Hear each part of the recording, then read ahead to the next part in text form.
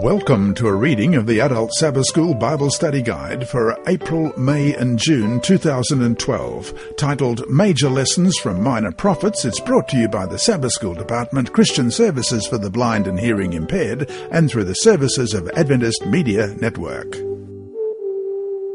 Lesson 4, April 20 to 26, Lord of All Nations, Amos. Sabbath afternoon, April 20. Before we start, let's pray.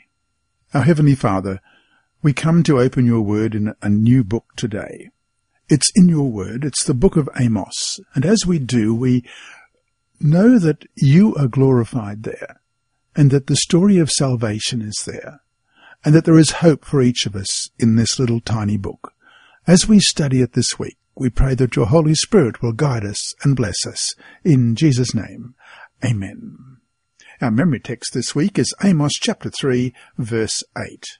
A lion has roared. Who will fear? The Lord God has spoken. Who can but prophesy? Let's read that again, Amos 3:8. A lion has roared. Who will not fear? The Lord God has spoken. Who can but prophesy? Our key thought for this week is, acts of inhumanity are signs against God and will be judged accordingly. A lion in Scripture often represents the king of the animal world.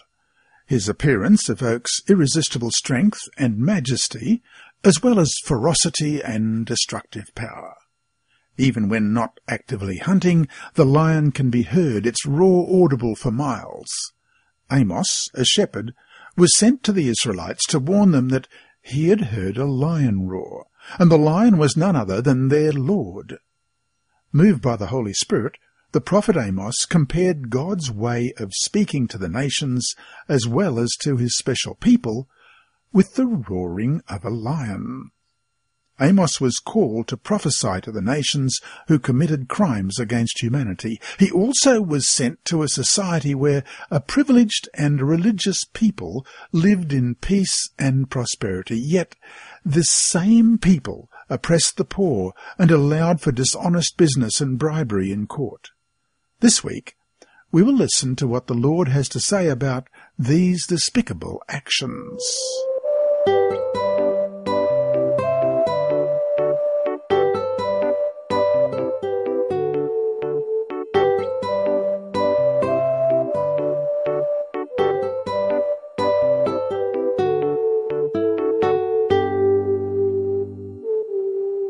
Sunday, April 21.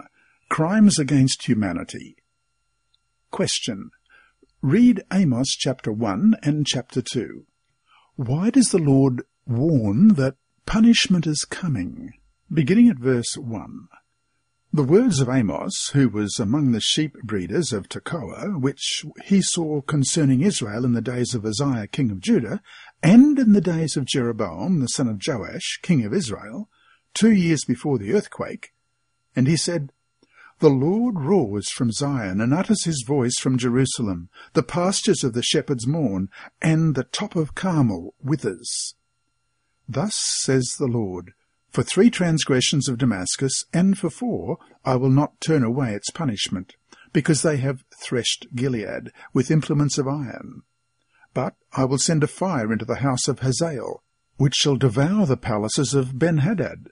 I will also break the gate bar of Damascus, and cut off the inhabitant from the valley of Aven, and the one who holds the scepter from Beth-Eden. The people of Syria shall go captive to Kir, says the Lord.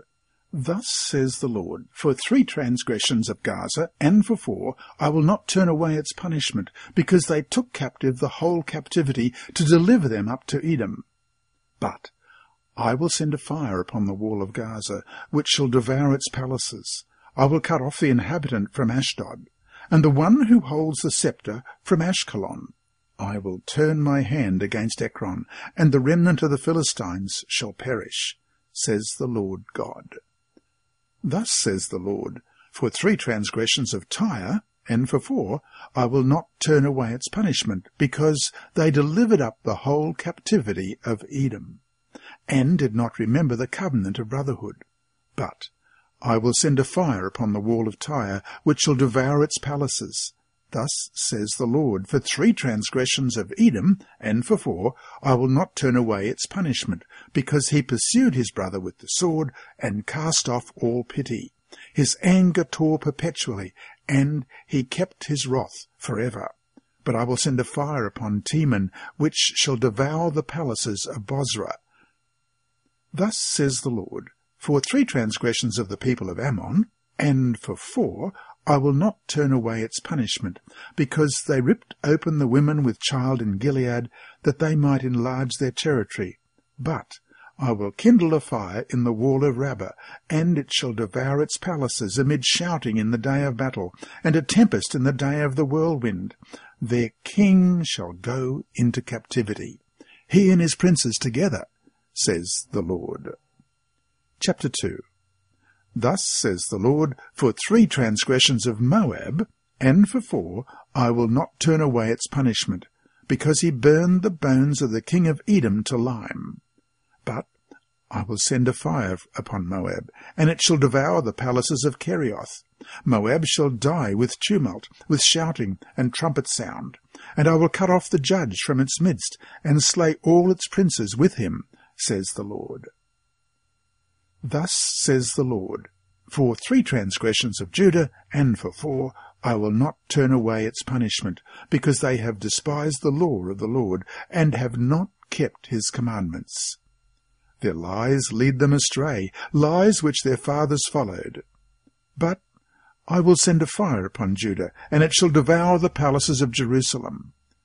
Thus says the Lord, for 3 transgressions of Israel, and for 4, I will not turn away its punishment, because they sell the righteous for silver, and the poor for a pair of sandals.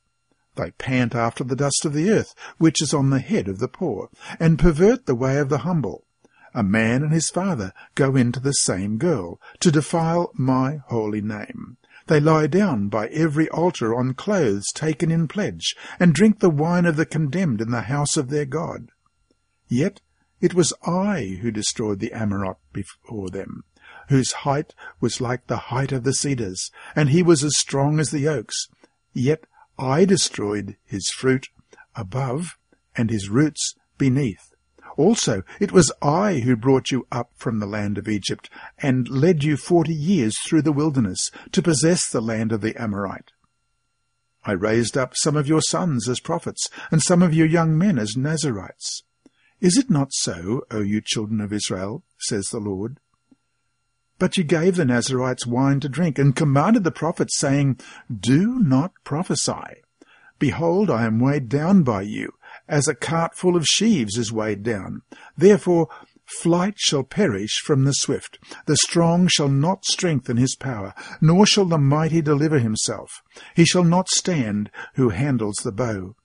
The swift of foot shall not escape, nor shall he who rides a horse deliver himself. The most courageous men of might shall flee naked in that day, says the Lord. The first 2 chapters in Amos's book contain 7 prophecies against neighbouring nations, followed by a prophecy against Israel. The foreign nations are not judged because they are Israel's enemies, but because of their violations of universal human principles. 2 things stand out in Amos's condemnation: the absence of loyalty and the absence of pity. For instance, Tyre was a leading merchant city located on the Mediterranean coast north of Israel.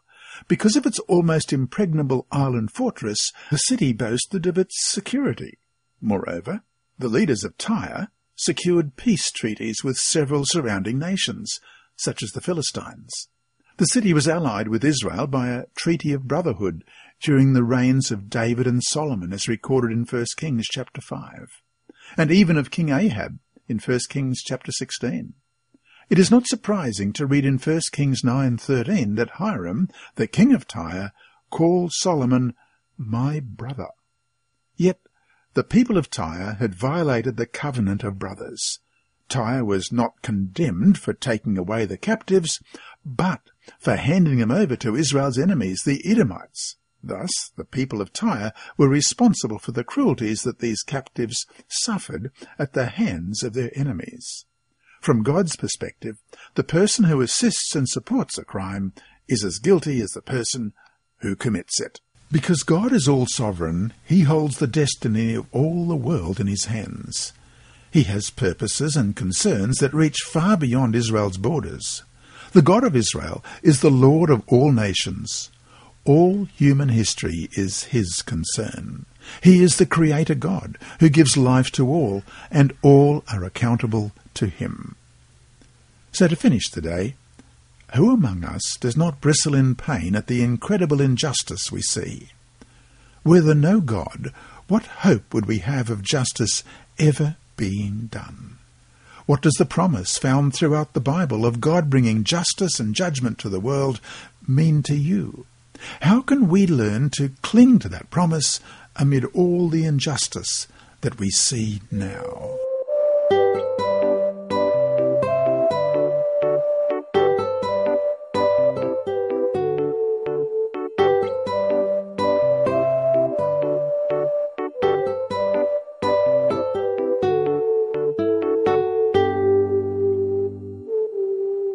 Monday, April 22. Justice for the Oppressed. God's universal judgment is one of the central teachings found in Amos. In the beginning of his book, the prophet announces God's judgment on several of Israel's neighbours because of their crimes against humanity.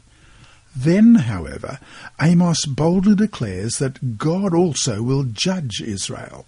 The anger of the Lord is directed not only at the nations, but also at the people he has chosen. The people of Judah have rejected the word of the Lord and have not kept his instructions. At the same time, Amos dealt with Israel much more extensively than even Judah because she had broken God's covenant and committed so many sins.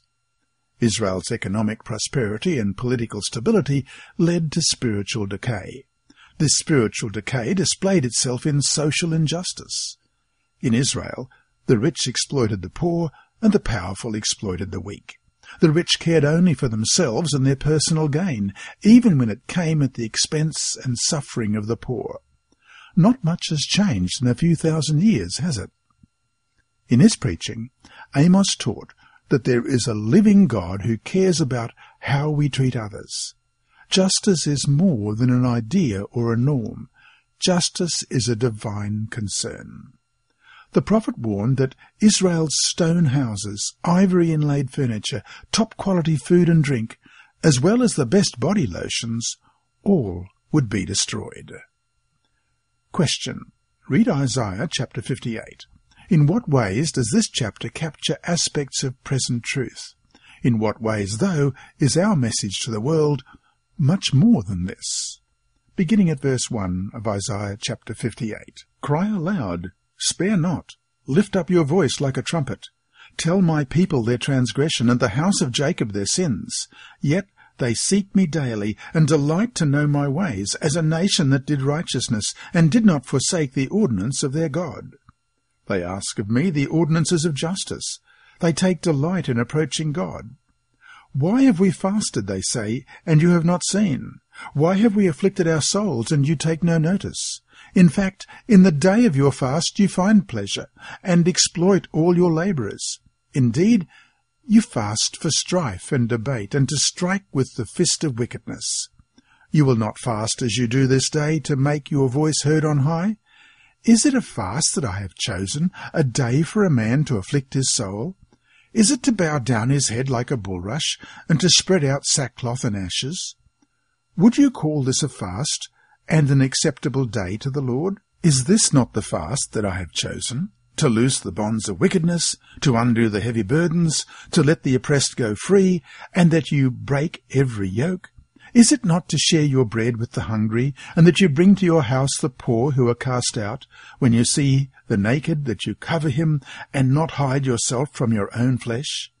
Then your light shall break forth like the morning, your healing shall spring forth speedily, and your righteousness shall go before you. The glory of the Lord shall be your rearguard. Then you shall call, and the Lord will answer. You shall cry, and he will say, Here I am.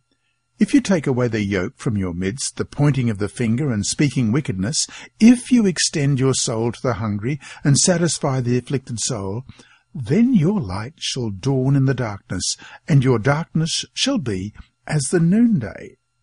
The Lord will guide you continually, and satisfy your soul in drought, and strengthen your bones.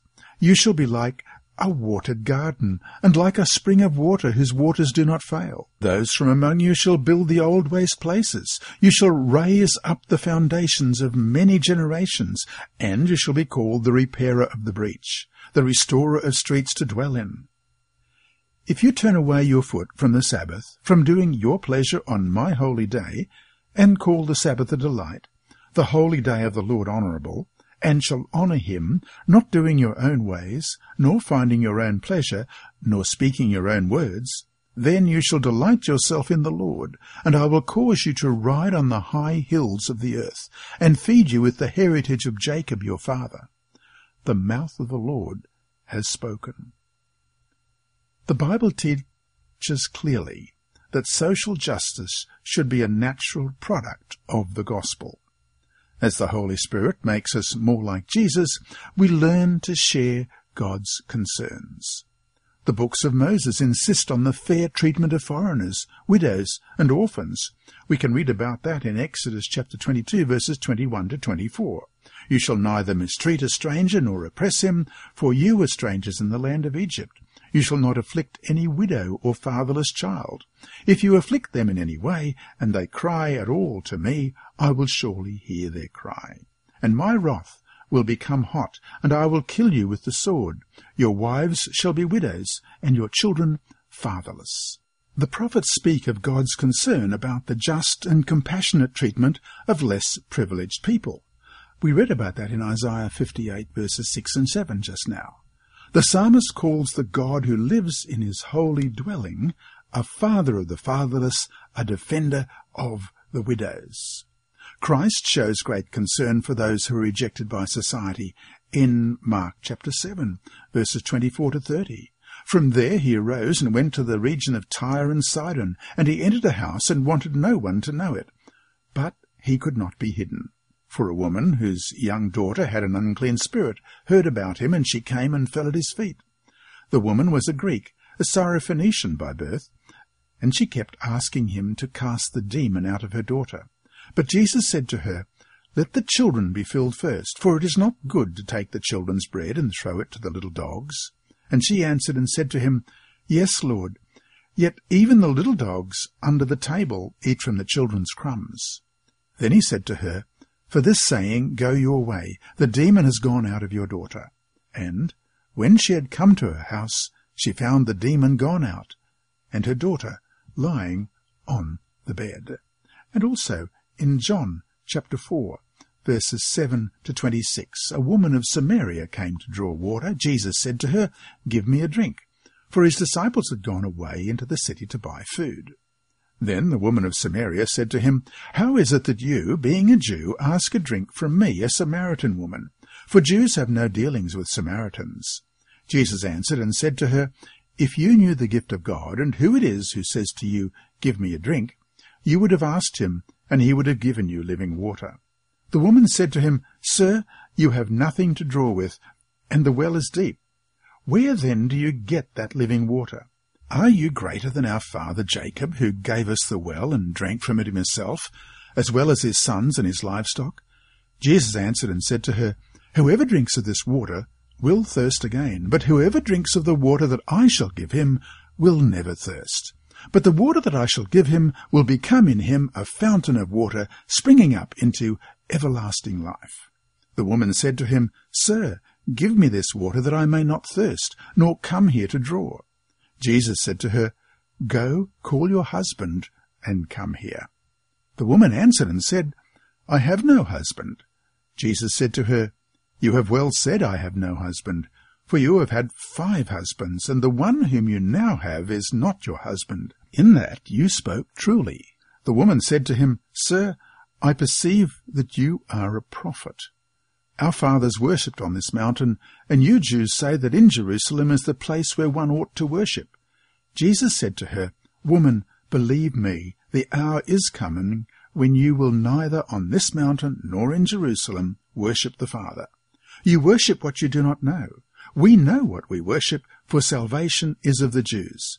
But the hour is coming, and now is, when the true worshippers will worship the Father in spirit and truth, for the Father is seeking such to worship him. God is spirit, and those who worship him must worship him in spirit and truth. The woman said to him, I know that Messiah is coming, who is called Christ. When he comes, he will tell us all things. Jesus said to her, I who speak to you am he. The Lord's brother James calls on us to put our faith into action and help the needy. And we read about that in James chapter 2, verses 14 to 26. What does it profit, my brethren, if someone says he has faith but does not have works? Can faith save him? If a brother or sister is naked and destitute of daily food, and one of you says to them, Depart in peace, be warmed and filled, but you do not give them the things which are needed for the body, what does it profit?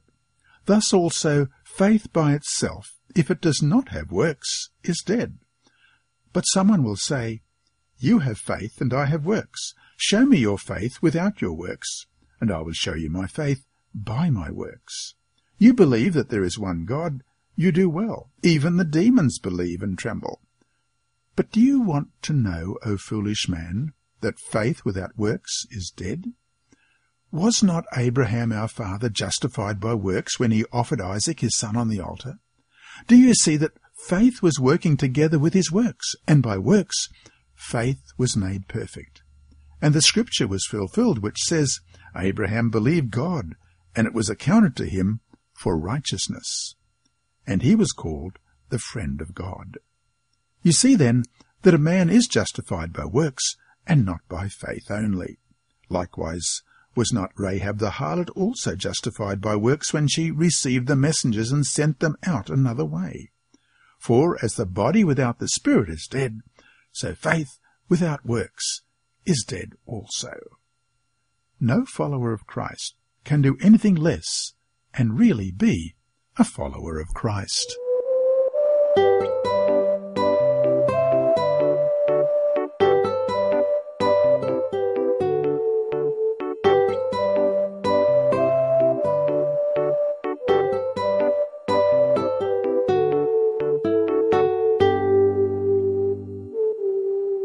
Tuesday, April 23, The Peril of Privilege.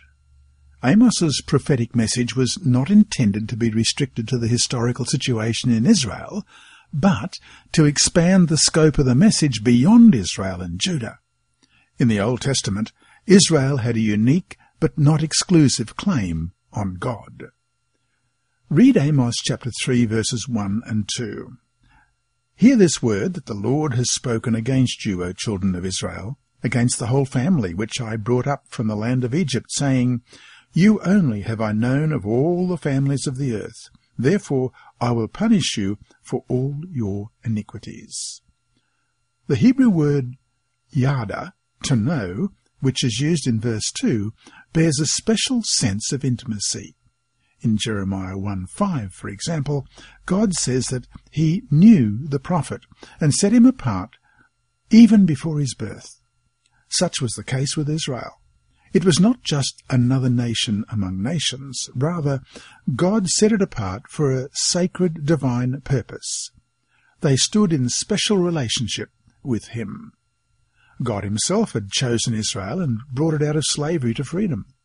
The Exodus from Egypt was the single most important event in the beginning of Israel's history as a nation. It set the stage for God's acts of redemption and the conquest of the land of Canaan.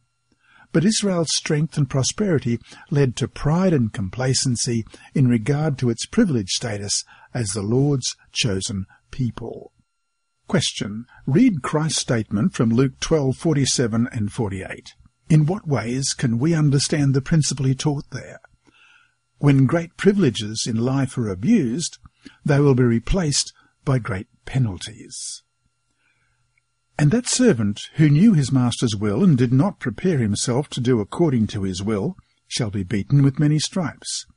But he who did not know, yet committed things deserving of stripes, shall be beaten with few. For everyone to whom much is given, from him much will be required, and to whom much has been committed, of him they will ask the more." Under divine inspiration, the prophet warns that because the people of Israel are the Lord's elect, they particularly will be held accountable for their actions. The Lord is saying that Israel's unique relationship with God carries obligations, and punishment will result if those obligations are not fulfilled. In other words, Israel, as God's chosen people, is all the more liable to his judgments because the privilege entails responsibility. Thus, Israel's election was not just to privileged status. It was called to be witnesses to the world about the Lord who had so blessed them. Ellen White writes in Christ's Object Lesson, page 317, "The professed churches of Christ in this generation are exalted to the highest privileges. The Lord has been revealed to us in ever-increasing light. Our privileges are far greater than were the privileges of God's ancient people." Think about all that we've been given as Seventh-day Adventists. Why should the responsibilities that come with these privileges make us tremble? Do they? Or have we simply gotten used to them? Have we even become complacent about all that we have been given? If so, how can we change?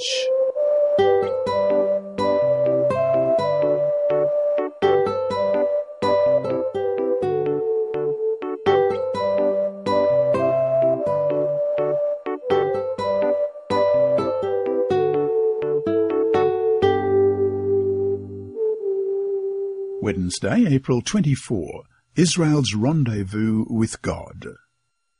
Amos 4:12 reads, "Prepare to meet thy God, O Israel." Chapter 4 of Amos begins with the description of Israel's sins, and it ends with the announcement of the day of reckoning. God makes his people especially accountable for the ways in which they live and treat others. Amos has listed a series of natural disasters, any one of which should have been enough to turn the nation to God. The list is composed of 7 disasters, the full measure of punishments for the breaking of God's covenant in accordance with the words of Moses from Leviticus chapter 26. Some of the disasters remind one of the plagues God sent against Egypt, while the description of the last calamity explicitly mentions the total destruction of Sodom and Gomorrah. Let's read Amos chapter 4. "Hear this word, you cows of Bashan, who are on the mountain of Samaria, who oppress the poor, who crush the needy, who say to your husbands, 'Bring wine, let us drink.' The Lord God has sworn by his holiness, behold, the day shall come upon you, when he will take you away with fishhooks, and your posterity with fishhooks. You will go out through broken walls, each one straight ahead of her, and you will be cast into Harmon, says the Lord. Come to Bethel and transgress, at Gilgal multiply transgression. Bring your sacrifices every morning, your tithes every 3 days. Offer a sacrifice of thanksgiving with leaven. Proclaim and announce the freewill offerings. For this you love, you children of Israel, says the Lord God. Also I gave you cleanness of teeth in all your cities, and lack of bread in all your places. Yet you have not returned to me, says the Lord. I also withheld rain from you, when there was still 3 months to the harvest. I made it rain on one city. I withheld rain from another city. One part was rained upon, and where it did not rain, the part with it. So 2 or 3 cities wandered to another city to drink water. But they were not satisfied. Yet you have not returned to me, says the Lord. I blasted you with blight and mildew when your gardens increased, your vineyards, your fig trees, and your olive trees. The locust devoured them. Yet you have not returned to me, says the Lord. I sent among you a plague after the manner of Egypt. Your young men I killed with a sword, along with your captive horses. I made the stench of your camps come up into your nostrils. Yet you have not returned to me, says the Lord. I overthrew some of you, as God overthrew Sodom and Gomorrah, and you were like a firebrand plucked from the burning. Yet you have not returned to me, says the Lord. Therefore, thus will I do to you, O Israel, because I will do this to you. Prepare to meet your God, O Israel. For behold, he who forms mountains and creates the wind, who declares to man what his thought is, and makes the morning darkness, who treads the high places of the earth, the Lord God of hosts is his name. Question. According to Solomon's prayer at the dedication of the temple, what should disasters normally lead people to do?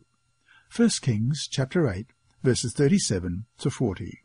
When there is famine in the land, pestilence or blight or mildew, locusts or grasshoppers, when their enemy besieges them in the land of their cities, whatever plague or whatever sickness there is, whatever prayer, whatever supplication is made by anyone or by all your people Israel, when each one knows the plague of his own heart and spreads out his hands towards this temple, then hear in heaven your dwelling place, and forgive, and act, and give to everyone according to all his ways, whose heart you know, for you alone know the hearts of all the sons of men, that they may fear you all the days that they live in the land which you gave to our fathers.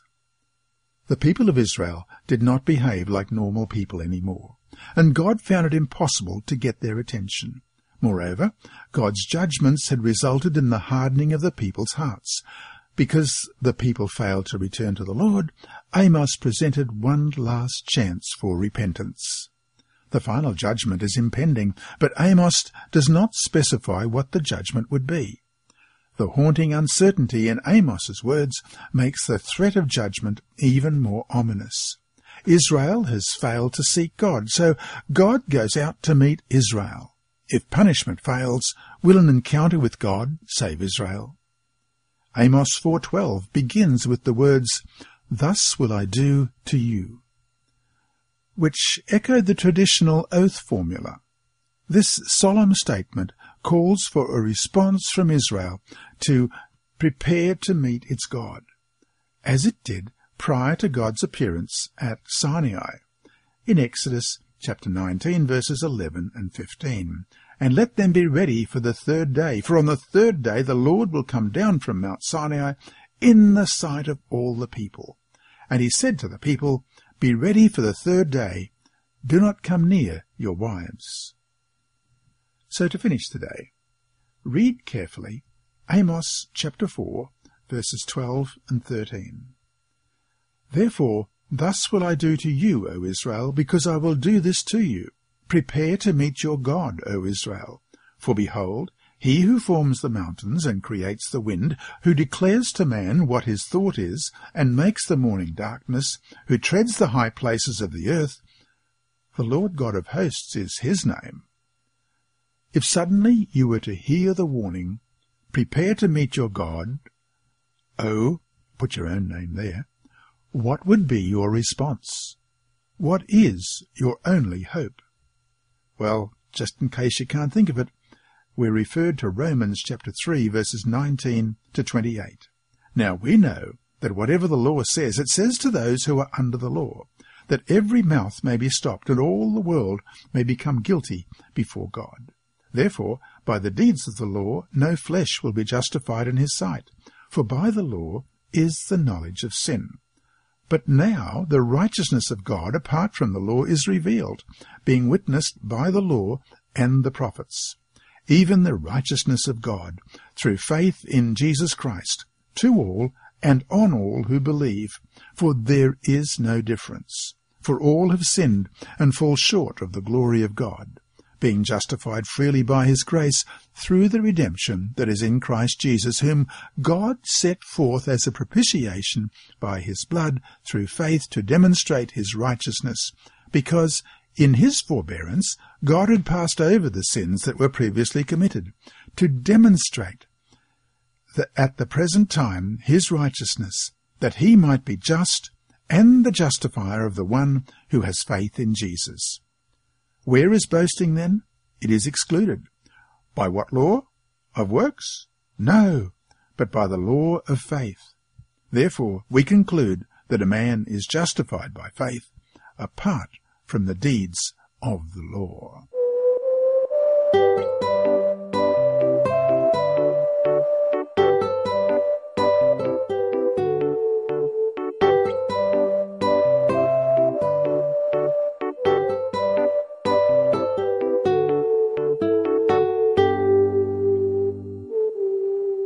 Thursday, April 25, The Pride That Leads to a Fall.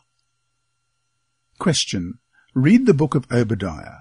What important moral and spiritual truths can we take away from this book? Beginning at verse 1. The vision of Obadiah. Thus says the Lord God concerning Edom. We have heard a report from the Lord, and a messenger has been sent among the nations, saying, Arise, and let us rise up against her for battle. Behold, I will make you small among the nations. You shall be greatly despised. The pride of your heart has deceived you. You who dwell in the clefts of the rock, whose habitation is high. You who say in your heart, Who will bring me down to the ground? Though you ascend as high as the eagle, and though you set your nest among the stars, from there I will bring you down, says the Lord. If thieves had come to you, if robbers by night, oh, how you will be cut off. Would they not have stolen till they had enough? If grape-gatherers had come to you, would they not have left some gleanings?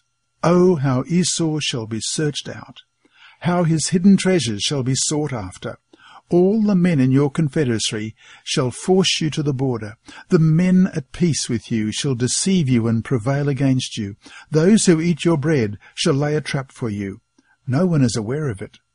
Will I not in that day, says the Lord, even destroy the wise men from Edom, and understanding from the mountains of Esau?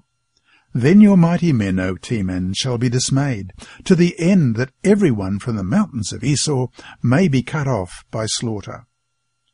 For violence against your brother Jacob, shame shall cover you, and you shall be cut off forever. In the day that you stood on the other side, in the day that strangers carried captive his forces, when foreigners entered his gates and cast lots for Jerusalem, even you were as one of them. But you should not have gazed on the day of your brother in the day of his captivity, nor should you have rejoiced over the children of Judah in the day of their destruction, nor should you have spoken proudly in the day of distress. You should not have entered the gate of my people in the day of their calamity. Indeed, you should not have gazed on their affliction in the day of their calamity, nor laid hands on their substance in the day of their calamity. You should not have stood at the crossroads to cut off those among them who escaped, nor should you have delivered up those among them who remained in the day of distress. For the day of the Lord upon all the nations is near. As you have done, it shall be done to you. Your reprisal shall return upon your own head.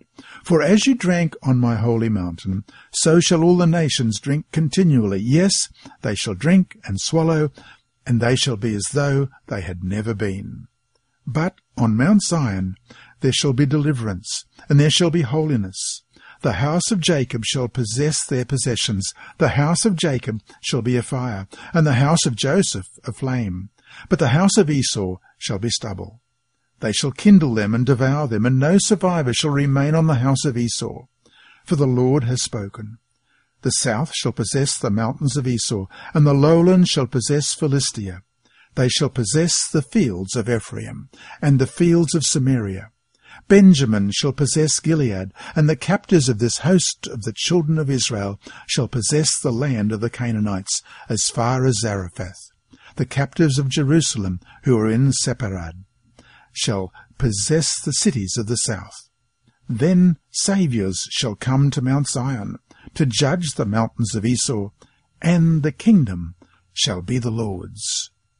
Obadiah is the shortest book in the Old Testament, and it reports on the prophetic vision of God's judgment upon the land of Edom. The message of the book focuses on three issues: Edom's arrogance in verses 1 to 4, Edom's coming humiliation in verses 5 to 9, and Edom's violence against Judah in verses 10 to 14. The Edomites were the descendants of Jacob's brother Esau. The hostility between the Israelites and the Edomites goes back to the family feud between the twin brothers, who later became the fathers of the two nations. Yet, according to Genesis 33, the two brothers were later reconciled. Thus, the Israelites were commanded by God not to, as it says in Deuteronomy 23:7, abhor an Edomite, for he is your brother. In spite of this, the hostilities between the two nations continued for centuries. When Babylon destroyed Jerusalem and took its citizens into captivity, the Edomites not only rejoiced, but they even preyed on the fleeing Israelites and helped to plunder Jerusalem. Psalm 137 verse 7 reads, Remember, O Lord, against the sons of Edom, the day of Jerusalem, who said, raise it, to its very foundation.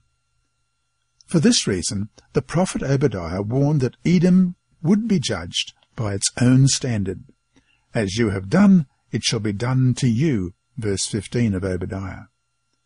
The Edomites did not behave as brothers towards the people of Judah in their worst hour, but rather joined the enemy forces. In Lamentations chapter 4, verses 21 and 22 tell us, Rejoice and be glad, O daughter of Edom, you who dwell in the land of Uz. The cup shall also pass over to you, and you shall become drunk and make yourself naked. The punishment of your iniquity is accomplished, O daughter of Zion. He will no longer send you into captivity. He will punish your iniquity, O daughter of Edom. He will uncover your sins. The region that was occupied by Edom is located southeast of the Dead Sea. It is a mountainous land filled with high mountain peaks, sharp crags, caves, and clefts in which armies could hide. A number of Edomite cities were located in these nearly inaccessible sites. Silla, also known as Petra, was Edom's capital city. The nation developed an arrogance, a confidence summed up in the question, Who will bring me down to the ground? Obadiah, verse 3. God holds responsible those who take advantage of others in their time of distress. Obadiah warned the proud people of Edom that God would bring humiliation upon their heads. There is no place to escape from the Lord. Amos 9, verses 2 and 3 tells us that. And that reads, Though they dig into hell, from there my hand shall take them. Though they climb up to heaven, from there I will bring them down. And though they hide themselves on top of Carmel, from there I will search and take them. Though they hide from my sight at the bottom of the sea, from there I will command the serpent, and it shall bite them. The coming day of the Lord will bring both judgment and salvation. Edom will drink God's cup of wrath, while the fortunes of God's people will be restored.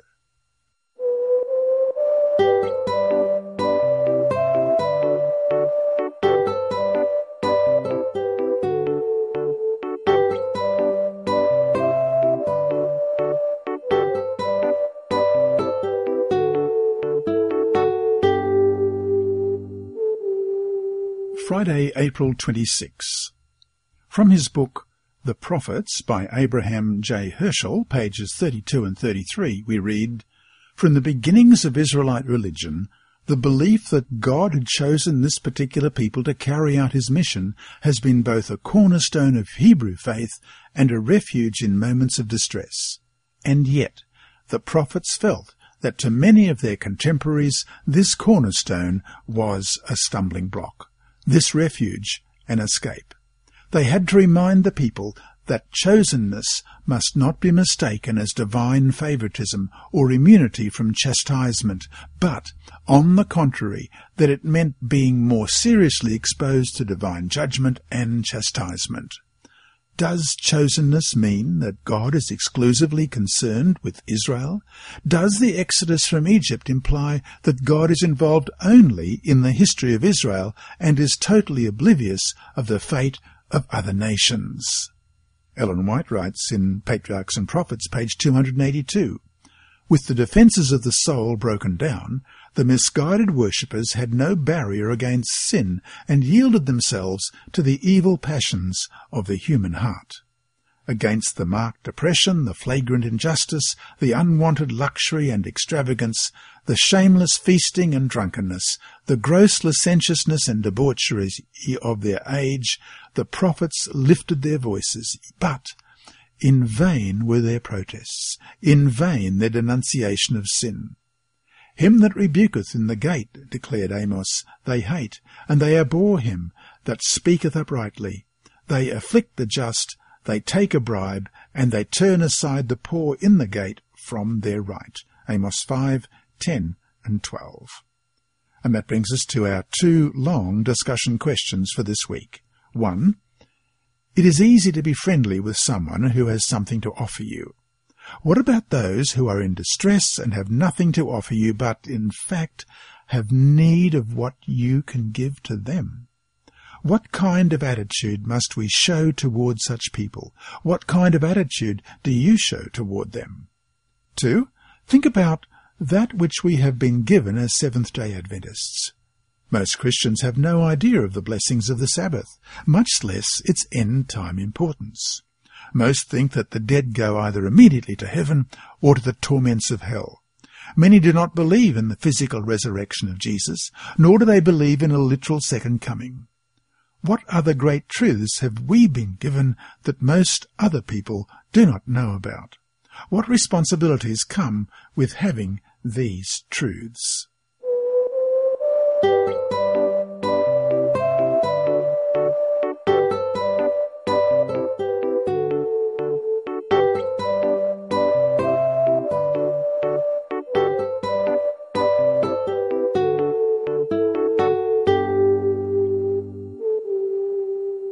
Inside Story, our mission story for this week, is a continuation of Light in the Jungle. This is part 2. Juan had found Christ and discovered the Sabbath while reading the Bible in his jungle home in southeastern Ecuador.